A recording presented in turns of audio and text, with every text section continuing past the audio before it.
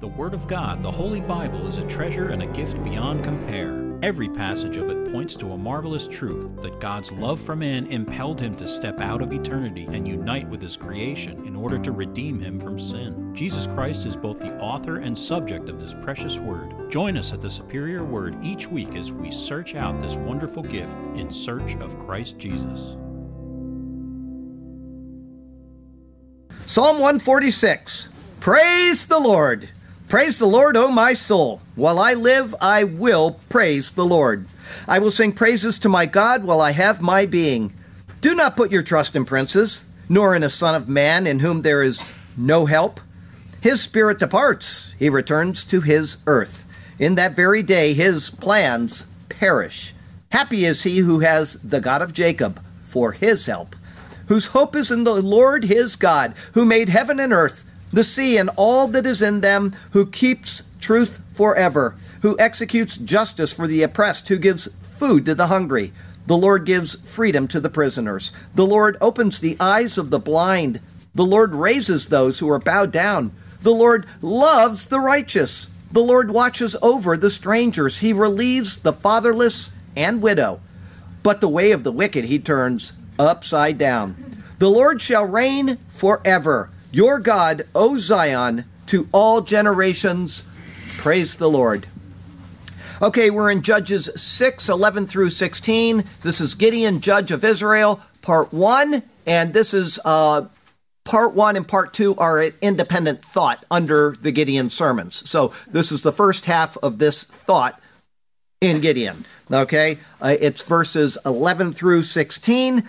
Now the angel of the Lord came and sat under the terebinth tree, which was in Ophrah, which belonged to Joash the Abiezrite, while his son Gideon threshed wheat in the winepress in order to hide it from the Midianites.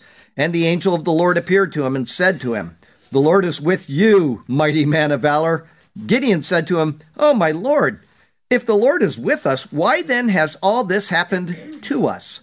And where are all his miracles which our fathers told us about, saying, 'Did not the Lord bring us up from Egypt?' But now the Lord has forsaken us and delivered us into the hand of the Midianites."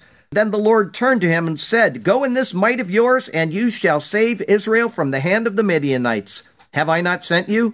So he said to him, "O my Lord, how can I save Israel? Indeed, my clan is the weakest in Manasseh, and I am the least in my father's house." And the Lord said to him, "Surely I will be with you, and you shall defeat the Midianites as one man." This portion of the account of Gideon, meeting the person identified here, will continue next week.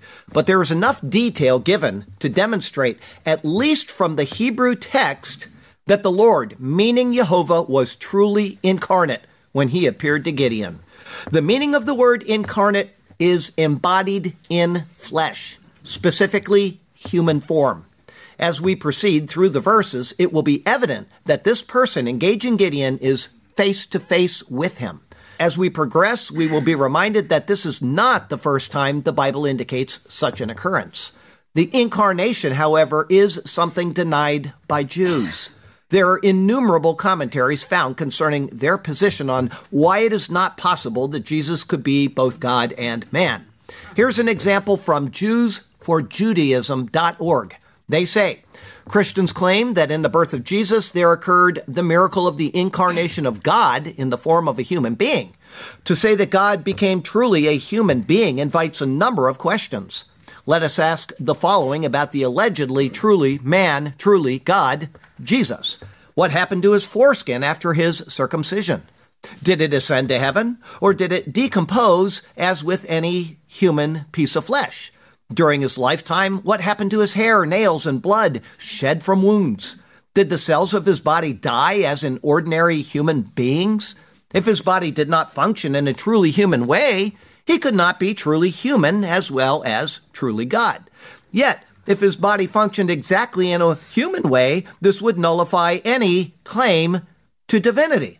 It would be impossible for any part of God, even if incarnate, to decompose in any way and still be considered God. Now, while I'm reading this, think about an answer that you would give them. How would you refute them? I will do that as we continue. But think about this. By definition, not mystery, The everlasting one God, in whole or in part, does not die, disintegrate, or decompose. For I, the Lord, do not change, says Malachi 3:6. Did Jesus' flesh dwell in safety after his death?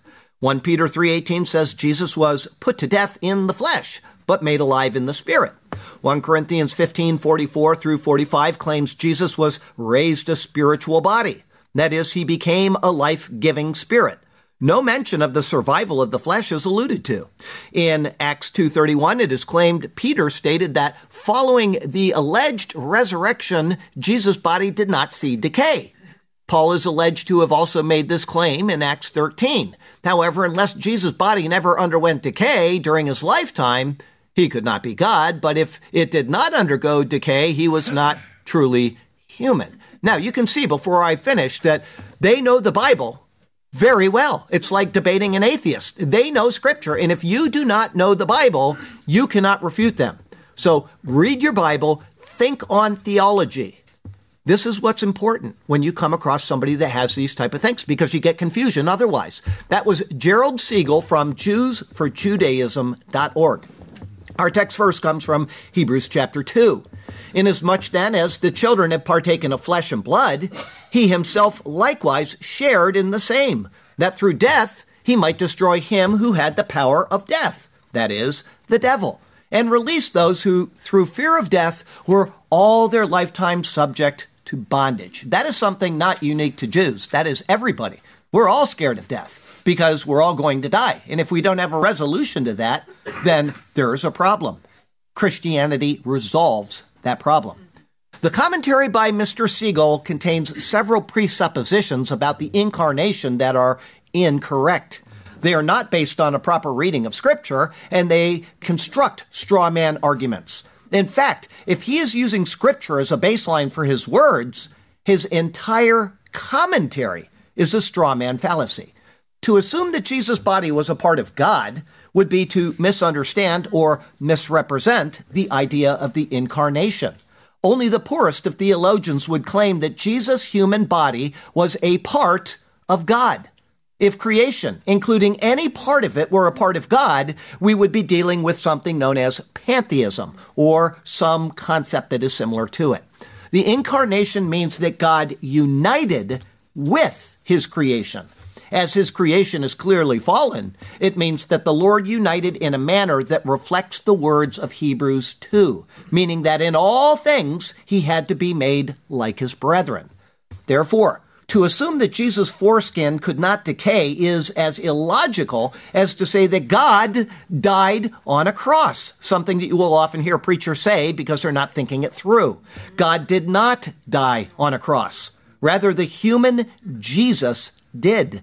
The incorruption of Jesus' body after death signified that he had prevailed over death because of his sinless nature. To assume that his fingernails, which were naturally worn down or purposefully clipped from his human frame, could not decay if he is fully God is a fallacy known as a category mistake. Mr. Siegel simply does not understand, or he rejects, what the actual meaning of the incarnation is. Now, before I go on, I will say that I have all of this laid out in the Doctrine series on the Superior Word YouTube channel, or I can send you the written version if you want it. All of this is addressed there. All of this is explained, and he is doing a very poor job of analyzing what Christians have taught from the very beginning. And you'll see more of that in our second part today. The hypostatic union, or our third part today. The hypostatic union is what defines the person of Jesus. There is a distinction between the humanity and deity of Christ.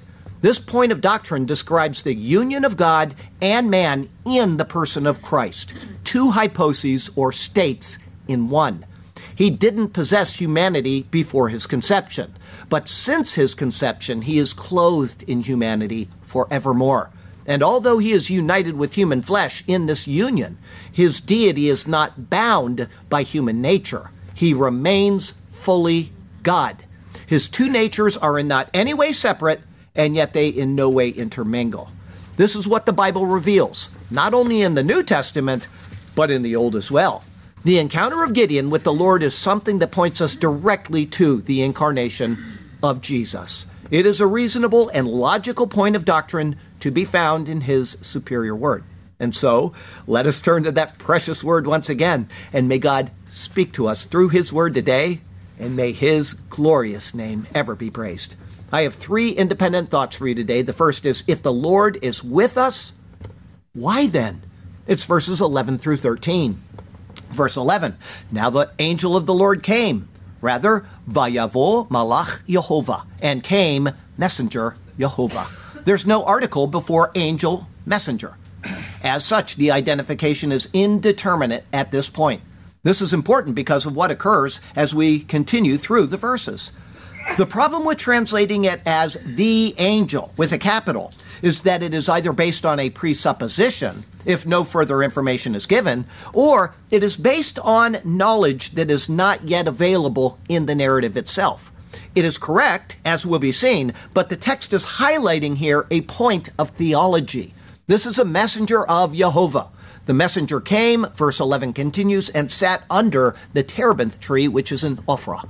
Vayeshev tachat ha'elah asher be'afrah, and sat under the terebinth, which in Ophrah. In Judges 4, Deborah was said to have sat under the palm of Deborah. The palm is a symbol of uprightness and righteousness. Here, this angel sits under the elah, or terebinth. That is the feminine of ayil, or ram, coming from the word ul, or strength. Also, to sit implies judgment, as when a king sits for that purpose. This messenger has come, he has sat in order to communicate a judgment, just as Deborah did. The name Apharah means female fawn, but that comes from afar, dust, and so it also means of the dust. Verse 11 continues, which belonged to Joash the Abiezrite. And the reason why, just so you know, a fawn and dust is because of the color of the fawn. That's where the connection is. Don't want to skip over that so that you have a mental idea of why things happen in Hebrew. Verse 11 continues, which belonged to Joash the Abiezrite.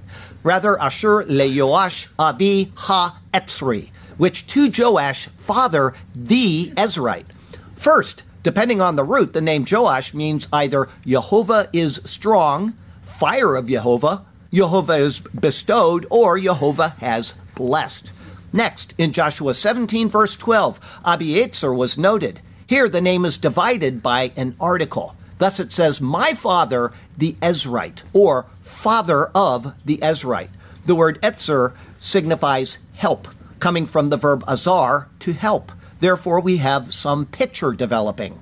A messenger is sat to render a judgment under a tree denoting strength, in of the dust, which belong to Yehovah has bestowed, my father, the helper.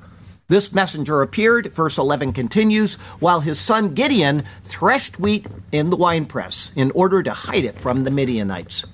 Vegidon beno chovet chitim bagat lehanis mipnei Midian. And Gideon, his son, was beating wheat in the winepress to flee from faces Midian. Gideon comes from gadah, to cut down, or to cut asunder. Thus it means cutter down, feller, and so on, especially cutter off. Next, the word translated as threshed is not the usual one where an ox pulls a cart over the wheat. Here it signifies to beat. It is the same word used when Ruth beats out what she gleaned. In this case, Gideon is threshing wheat by beating it, and he is doing it in the winepress. The reason for this is because of what it said in Judges 6, 1 through 10. The Midianites came in and they plundered all of Israel. In order to hide from them, Gideon is threshing secretively in a vat. A winepress is the last place one would expect to be used at this time of year because it is not the season for pressing. After beating the wheat, Gideon would thresh it by hand so that the chaff would not fly off into the open sky and be visible from a distance. Rather, as it says, it would flee from faces Midian. As for the winepress, it is a place of judgment, symbolized by the treading out of grapes. However, in the treading out of grapes, there is also a sense of joy because of the produce derived from the process. This is seen in the symbolism of the book of Revelation, where it says in Revelation 14, then another angel came out of the temple which is in heaven, he also having a sharp sickle. And another angel came out from the altar who had power over fire. And he cried with a loud cry to him who had the sharp sickle, saying, "Thrust in your sharp sickle and gather the clusters of the vine of the earth, for her grapes are fully ripe." Think of the judgment ripe on the earth.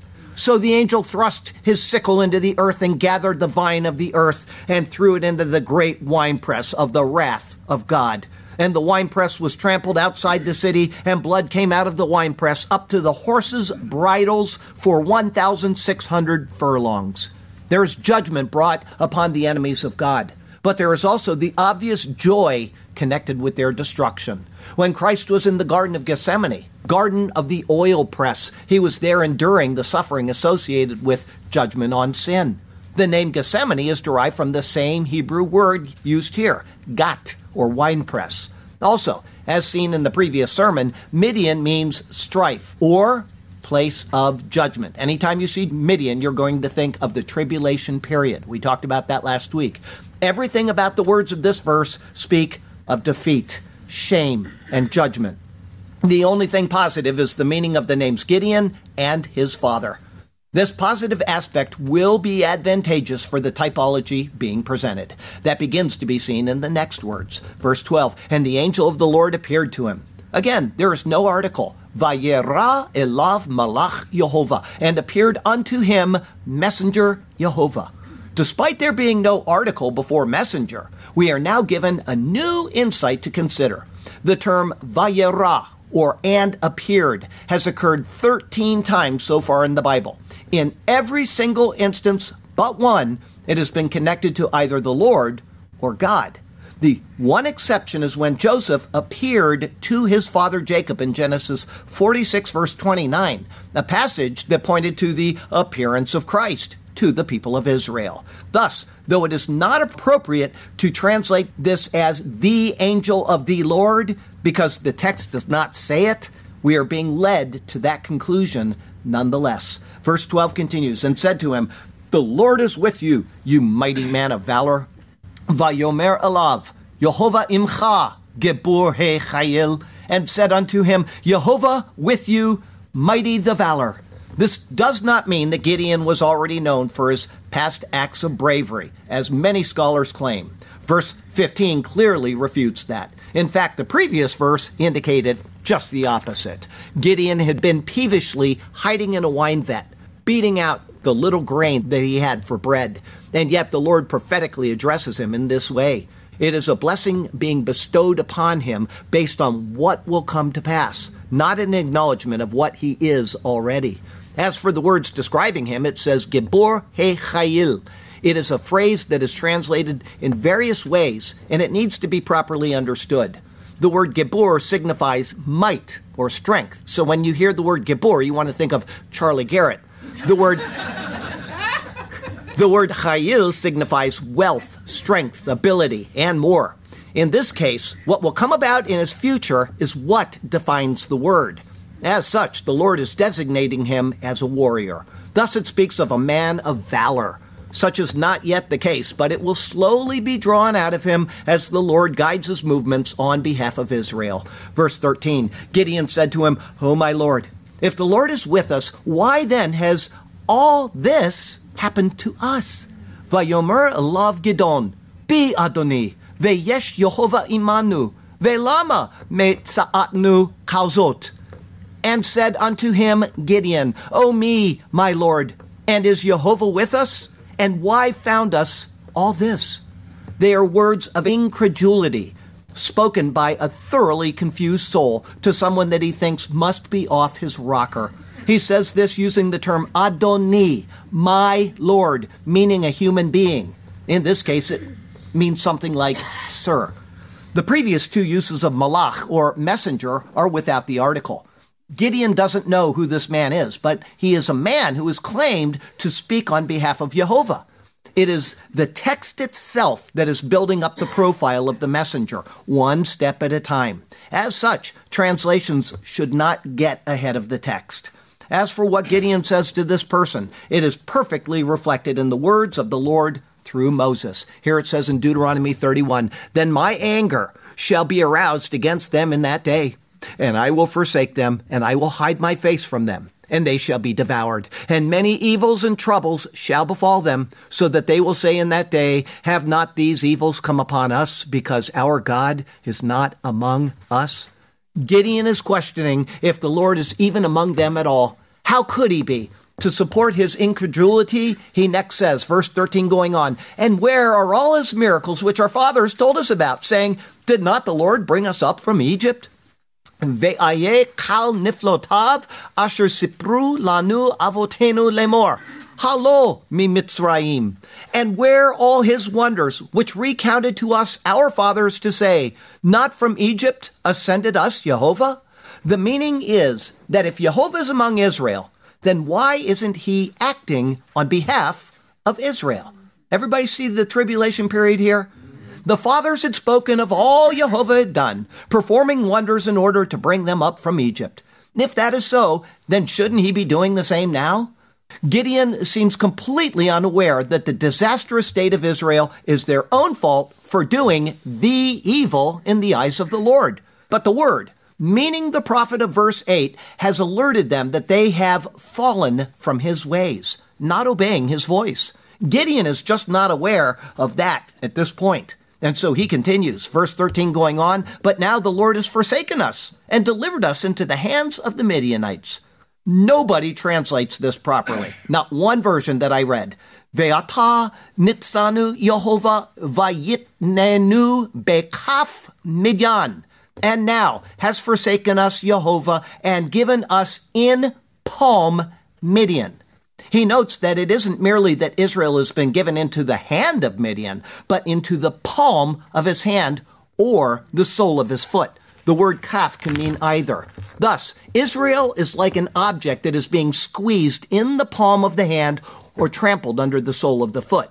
They are forsaken and totally oppressed. With his words of melancholy and dejection, a response from the messenger is provided. Did not the Lord bring us up from Egypt? Were we not set before him among the nations? But our glory and our honor have been stripped, and this for many generations. Why has all of this come upon us? The answer is there, recorded in your word. We turned away when we rejected Jesus, and we crucified our Lord. Lord, restore us as in times past. Bring us to the place of your favor once again. This seemingly endless trouble, let it no longer last. How long, Lord? We ask you, until when? Our second thought today is, oh my Lord, how can I save Israel? It's verses 14 through 16. Verse 14, then the Lord turned to him, Vayifen elav Yehovah, and turned unto him Yehovah. Of these words, and it says in the Hebrew, Yehovah, Yud, He, Vav, He. It's very explicit. Of these words, Albert Barnes shows his inability to accept the obvious, saying, the change of phrase from the angel of the Lord to the Lord is remarkable. When messages are delivered by the angel of the Lord, the form of the message is as if God himself were speaking. Though this messenger has simply been called an angel of Jehovah until now, the reason has been to build within the narrative itself the misunderstanding of Israel to accept that God can come in human form. But there has already been precedent for this, such as in the Lord appearing to Abraham and Joshua in like form as well. It specifically says in Genesis that the Lord came up to Abraham. Right here in Genesis 18, then the Lord, Yehovah, Yud, He, Vav, He, appeared to him by the terebinth trees of Mamre, as he was sitting in the tent door in the heat of the day. So he lifted his eyes and looked, and behold, 3 men were standing by him. And when he saw them, he ran from the tent door to meet them and bowed himself to the ground and said, my Lord, Adonai, that is a term only used when speaking to the Lord Jehovah. If I have now found favor in your sight, do not pass by on your servant. Okay, everybody see that? The Lord specifically appeared to Abraham in Genesis 18. And funny enough, last night, Hideko and I started a movie about Abraham where all of this is included. It's a Christian movie. It's very good so far. Take us a couple months to get through it, but we're really enjoying it. The wording in this Genesis account clearly indicates the incarnation of the Lord. An honest evaluation of the text leaves Absolutely no other option available. As for this narrative with Gideon, despite the unambiguous rendering of the Hebrew, the Greek translation continues to say, the angel of the Lord. Ellicott states the following: the reason why the LXX, meaning the Greek translation, retains the phrase, the angel of the Lord, throughout, is because they had the true Alexandrian dislike for the anthropomorphic expressions. For example, for all expressions which seem to them to lower the invisible and unapproachable majesty of the Almighty. He is partially correct, but more specifically, it is the biased inability of the Jews and others to accept that God can present himself in human form that is the crux of the matter. However, the text now reveals that this is exactly what is occurring. It is not the word of the Lord through another. Rather, this is Jehovah incarnate. It is the eternal Christ, Jesus. Verse 14 continues and said, go in this might of yours. Vayomer lech bekoacha ze, and said, go in your power, this. The Lord indicates that the power Gideon already possesses is sufficient for the calling he is directed to. Therefore he says, verse 14 going on, and you shall save Israel from the hand of the Midianites. Have I not sent you? Again, the translation is incorrect. Vehovoshata et Yisrael mikaf Midian halo salachticha, and shall save Israel from palm Midian. Not, I sent you. The man claims to be Jehovah. This is explicit now because this time he has not said, the Lord has sent you. Instead, the words are stated without any such qualifier. He has identified Gideon, he has selected him, and he is sending him.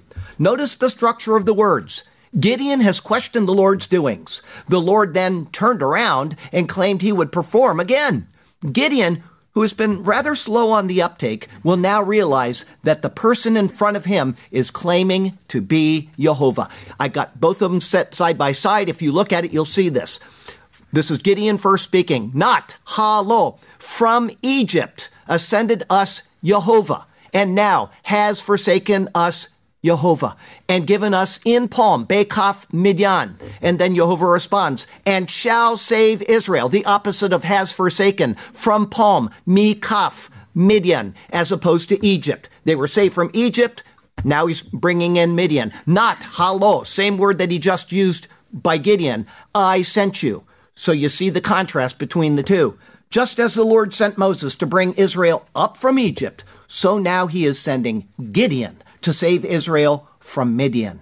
But just as Moses failed to understand that the Lord's choice was the correct one, Gideon also questions the appointment. Now, before I go on, what do you think Gideon, or who do you think Gideon is picturing?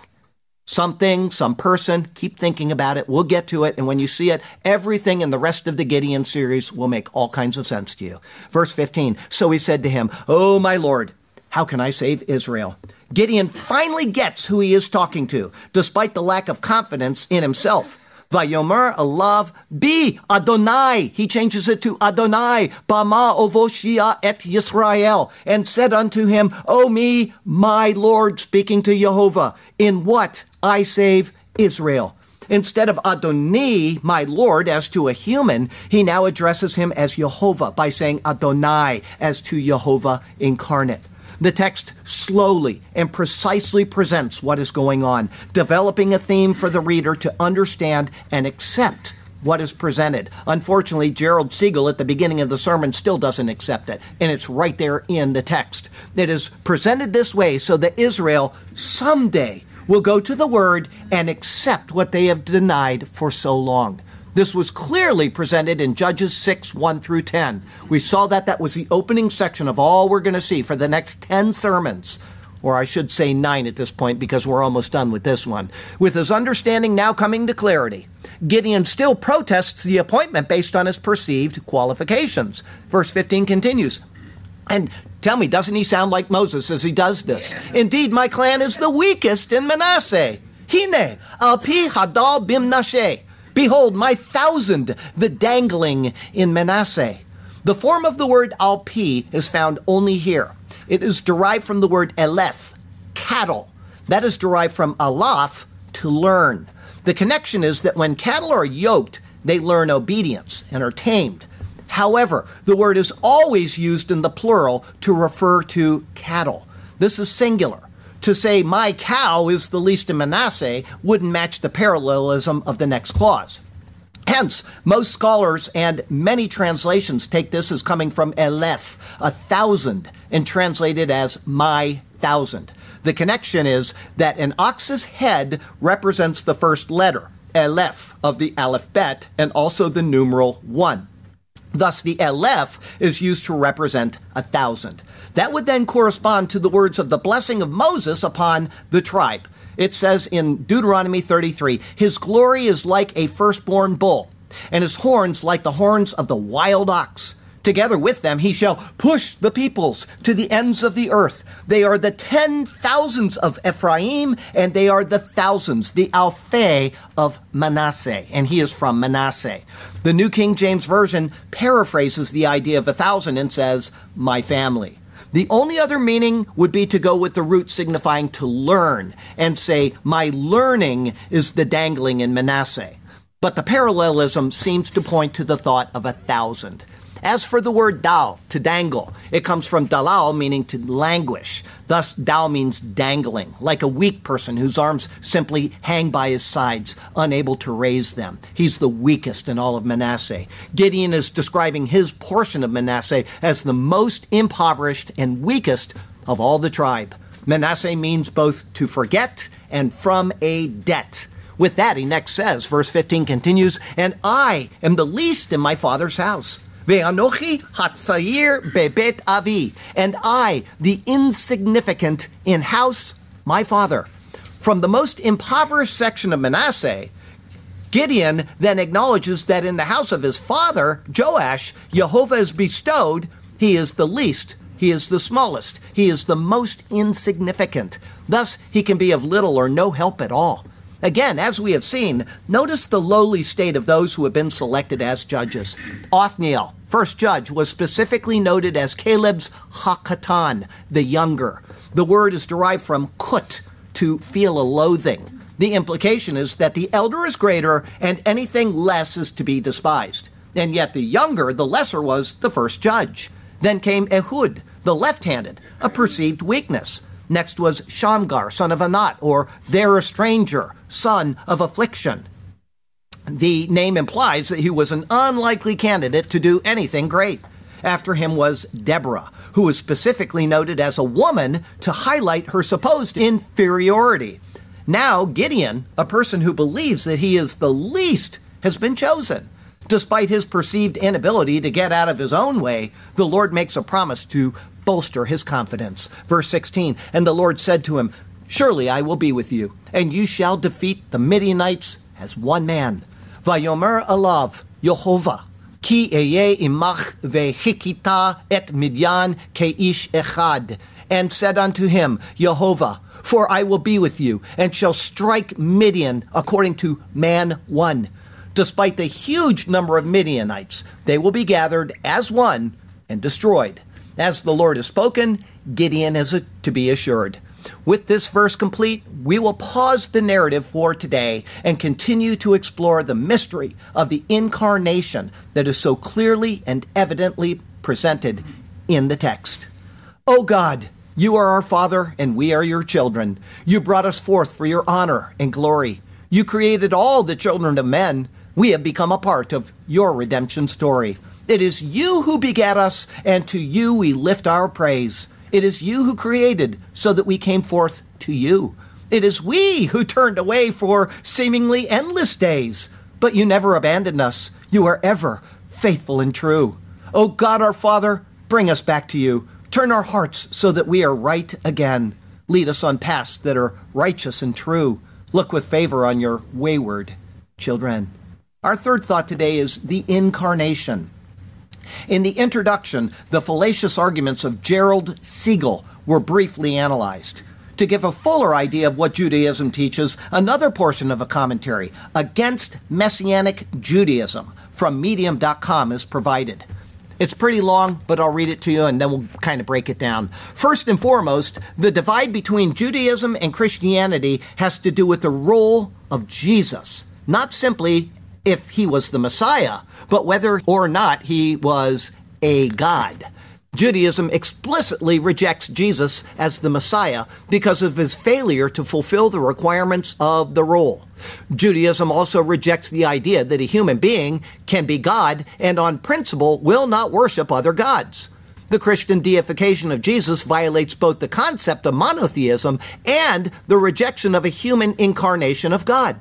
Both principles can be found in the Bible. Furthermore, the Torah explicitly warns against false prophets, which by any rational standard, Jesus and the apostles would fall into, even if we accepted the idea that they performed miracles. Now, as I'm going through and reading the rest of this, try to think of the fallacies that he brings in. You know what a fallacy is. It's an error in thinking, and they're all defined. There's thousands of fallacies. What are they saying that is incorrect? The Jewish commitment to monotheism can be found throughout the Bible.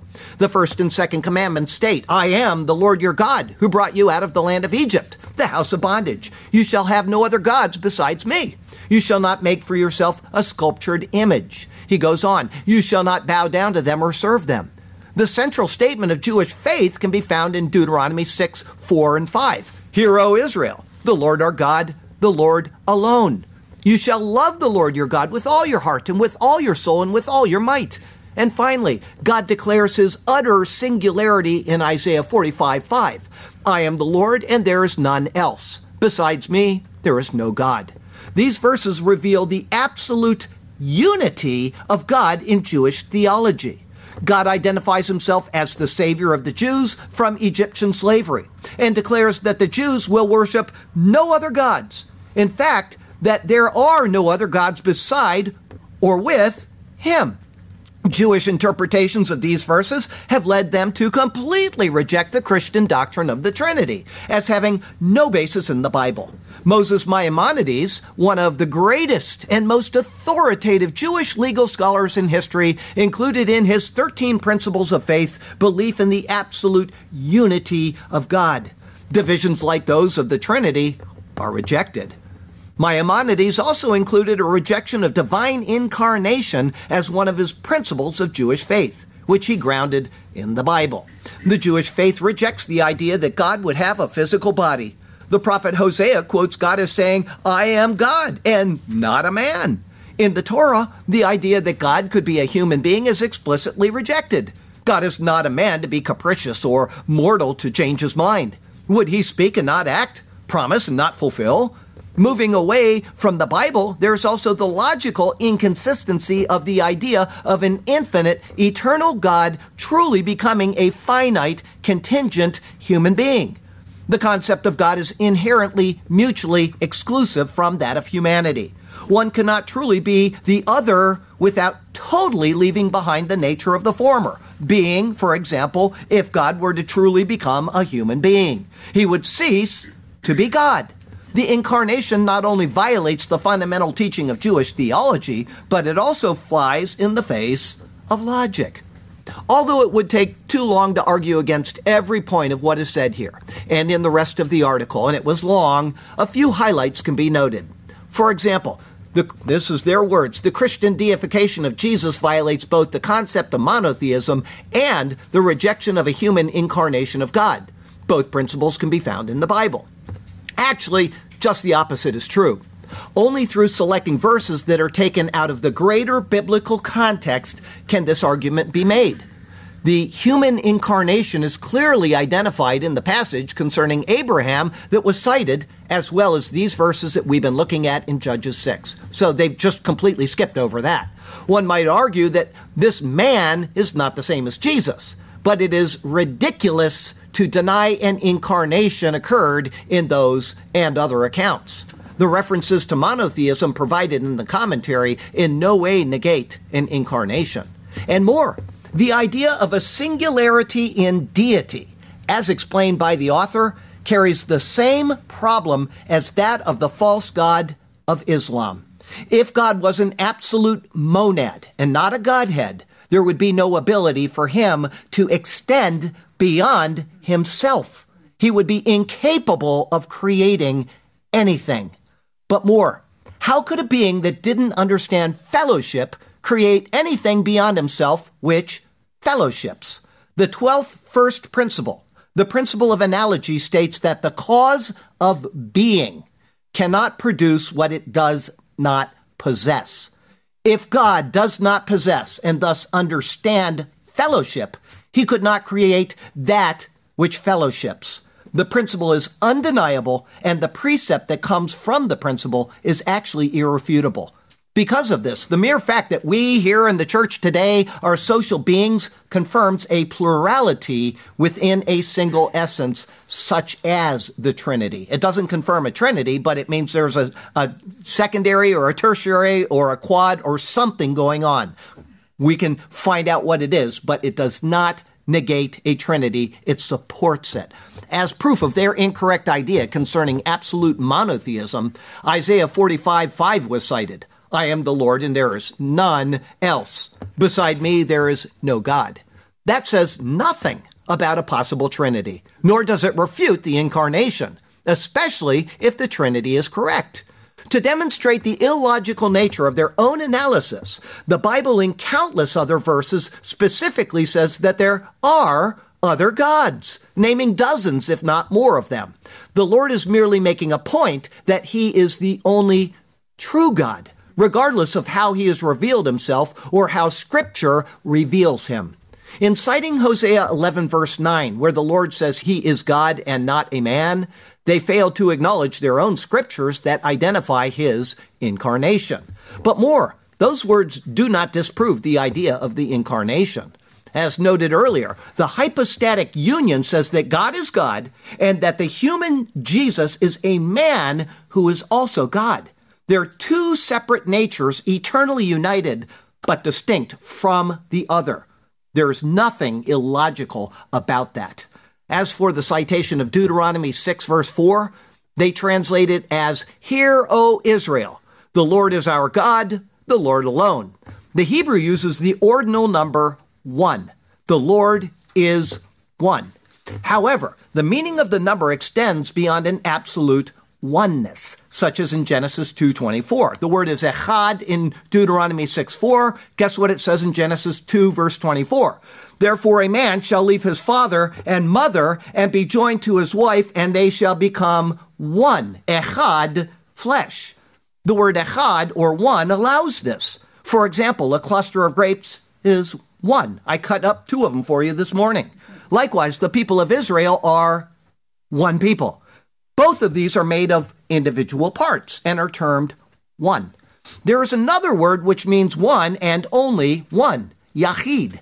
It was used, for example, when speaking of Abraham's one and only son, Isaac, in Genesis 22, verse 2. It is remarkable, but not unexpected, that echad rather than yachid was used in the Shema, because the Bible elsewhere reveals that the Godhead is a plurality within a single essence. Also, in the commentary, they say Jewish interpretations of these verses have led them to completely reject the Christian doctrine of the Trinity as having no basis in the Bible. This is known as a false dichotomy. It is a fallacy where a set of options is presented, and then the claim is made that there are only 2 possibilities to explain them. The verses we have presented show the incarnation is not possible, therefore we are right, and every other view is wrong. There are problems with that. First, even the verses cited are shown to not support their limited explanations of them. Also, they fail to encompass all potential options. They also fail to explain the obvious incarnation cited in Genesis and Judges. The fallacious nature of their thinking is again seen in stating this. Maimonides also included a rejection of divine incarnation as one of his principles of Jewish faith, which he grounded in the Bible. This is known as a genetic or source fallacy. This must be true because someone we hold as important and learned says it's true. Claiming that Maimonides grounded his principles in the Bible must be borne out by a proper analysis of the Bible, which this point concerning the incarnation does not. The almost laughable statement that the Jewish faith rejects the idea that God would have a physical body is completely upended when the Lord, who is God, is shown multiple times to have a physical body right in their own scriptures. Likewise, the final comments are equally fallacious, being straw man points. They claim that Christianity teaches something other than the hypostatic union. They say the concept of God is inherently mutually exclusive from that of humanity. One cannot truly become the other without totally leaving behind the nature of the former being, i.e., if God were to truly become a human being, he would cease to be God. The incarnation not only violates the fundamental teaching of Jewish theology, but it also flies in the face of logic. Remember what I said, hypostatic union, two natures, never interconnecting and never separate. That is the hypostatic union. No interconnecting. If it did, you would run into a heresy. No separation, or you would run into a heresy. They have been taught throughout Christian teachings. I can't think of Sabellianism, and there are several of them that come into play where somebody says, well, we're going to accommodate somebody's thinking. We're going to say there was a little interaction between the two. No, it can't be. But there can be no separation between the two as well. So remember that he is fully God, fully man, but the natures do not in any way intermingle, nor do they separate. No reasonable teacher of the Trinity says that God became a human being. I don't know anybody that would do that has sound theology. Thus, their argument is not based on reality, but a rejection of what God has clearly presented in both testaments of Scripture. This rejection is exactly why the Jews have suffered the punishments of Leviticus 26 and Deuteronomy 28 for the past 2,000 years. It is also the reason for the typology that is clearly presented in the histories of the first 4 judges of Israel and which continues to be presented in the 5th judge, Gideon.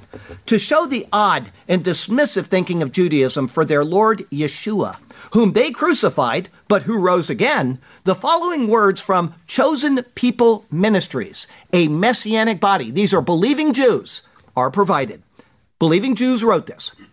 In a broad sense, it is accepted that Judaism believes that God can never be represented in human form.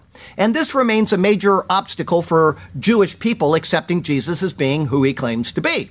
Judaism recognizes that human beings are created in the image of God, and that God is present in the world and the nation of Israel. However, Christianity's claim that Jesus is God is simply not within the realm of Jewish thought. Yet the concept is not foreign to mainstream and historic Judaism. Judaism believes that the Torah, the first 5 books of this book, the Torah, the Pentateuch, that the Torah was created before the world. And thus historic Judaism came to accept that the word, the Torah, the first 5 books of this book, can be legitimately viewed as a form of incarnation.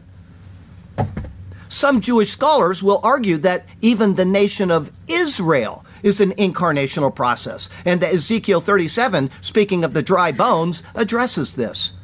The ridiculous words concerning Israel being an incarnational process will be overlooked. But if the Torah, the Word of God, existed before creation, then it implies that something that is not God has always existed. It would be inane to say that the Torah is God if the Torah is not God.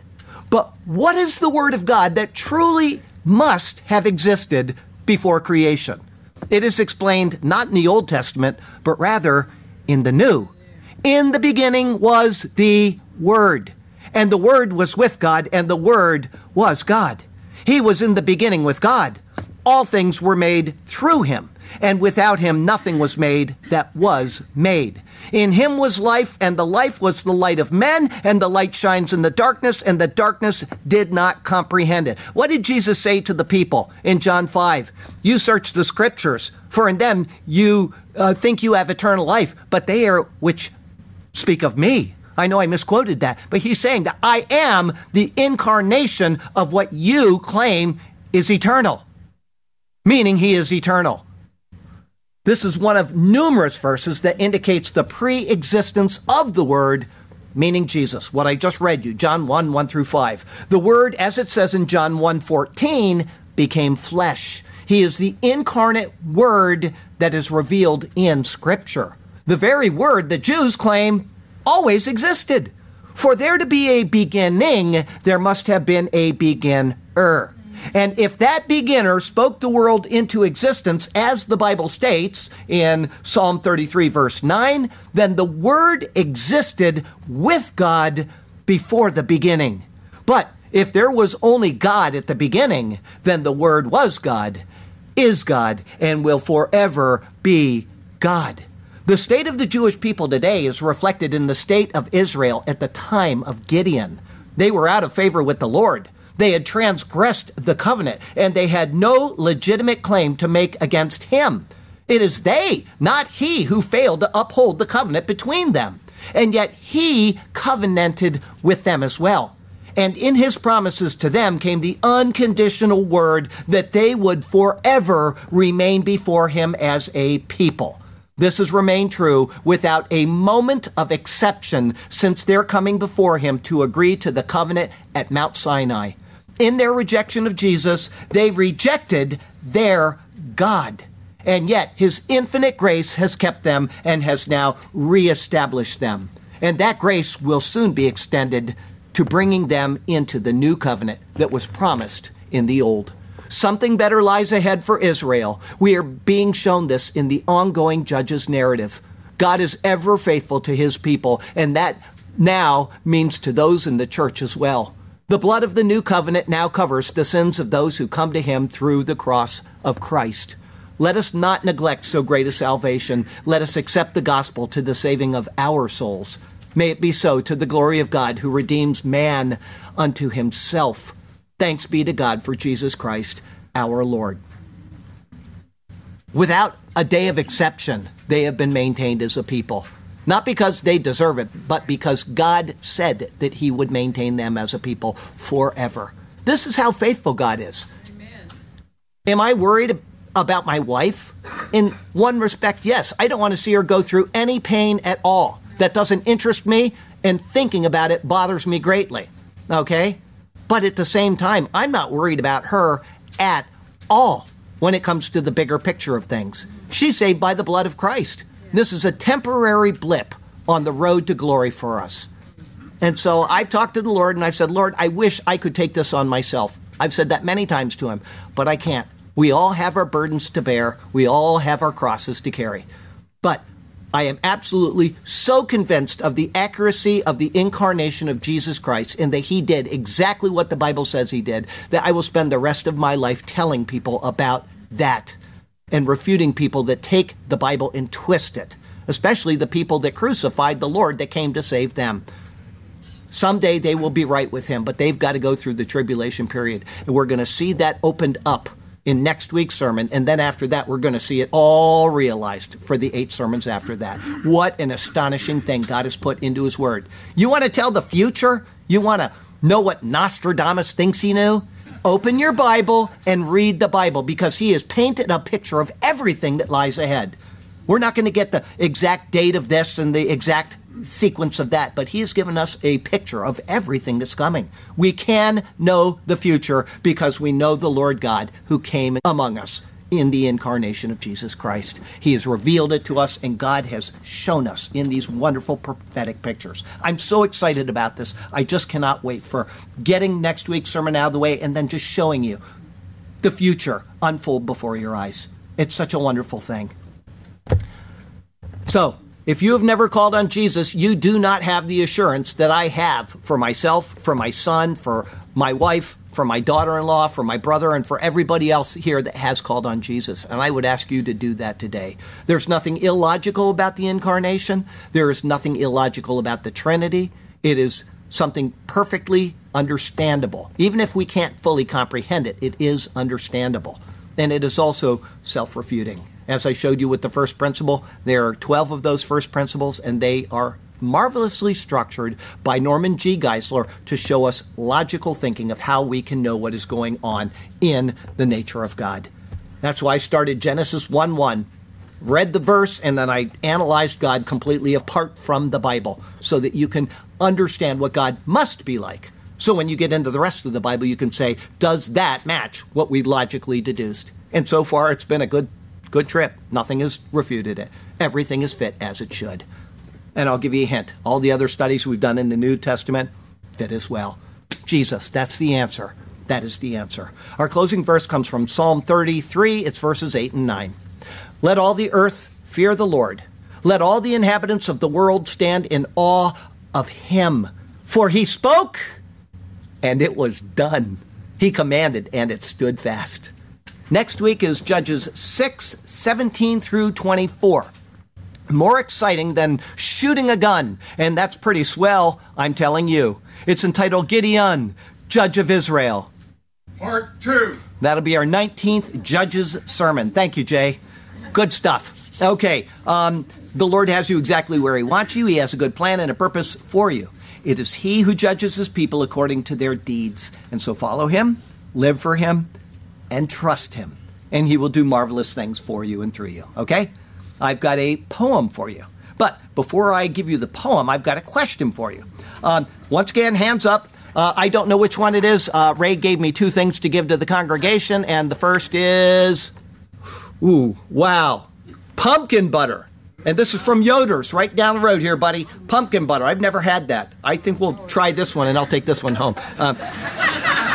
Pumpkin butter. It's 18 ounces of pure delight, 510 grams, made by Yoder's Fine Foods. Okay, Gambier, Ohio is where that's made. It's got nutrition facts on here. I can read them all to you if you want, but I won't. Okay, calories. You want to know the calories? It has 40. I mean, you could eat the whole thing and not gain an ounce, okay? 40 calories.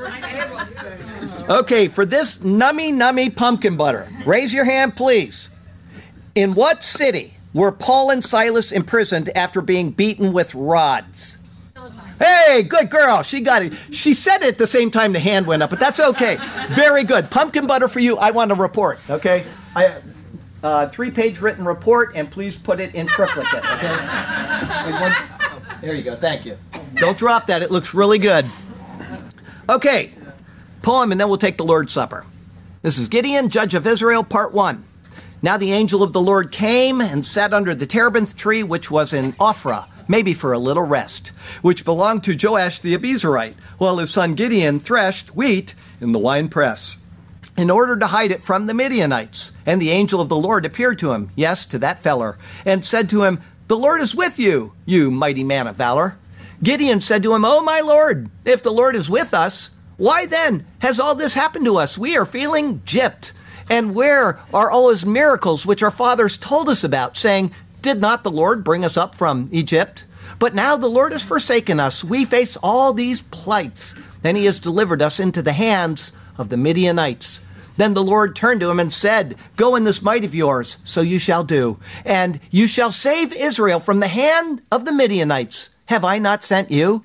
So he said to him, "Oh, my Lord, how can I save Israel? Me, small like a mouse. Indeed, my clan is the weakest in Manasseh, and I am the least in my father's house." And the Lord said to him, "Surely I will be with you, and you shall defeat the Midianites as one man. This you shall do." Lord God, turn our hearts to be obedient to your word. Give us wisdom to be ever faithful to you. May we carefully heed each thing we have heard. Yes, Lord God, may our hearts be faithful and true, and we shall be content and satisfied in you alone. We will follow you as we sing our songs of praise. Hallelujah to you, to us, your path you have shown. Hallelujah. We shall sing to you for all of our days. Hallelujah and amen. Heavenly Father, thank you. Thank you for the wonderful word which assures us, both testaments, that we're on the right path when we consider the person that came and walked among us, who is also God, Jesus our Lord. Thank you that we can have that surety and that there is nothing contradictory in it, there's nothing illogical in it, because it is what you have done. It is wonderful to contemplate, and it is more glorious to think about that you did it for us, that you were willing to come into this ruined world, this tragically ruined world, and lead us back to yourself. What a God you are that you would do that. Thank you. Thank you, oh God, for it. And it's in Jesus' beautiful name we pray. Amen. The 26th verse. Oh, yeah, absolutely. Let us make man in our image. Yeah, absolutely. Us and our. I mean, hello, something's going on there.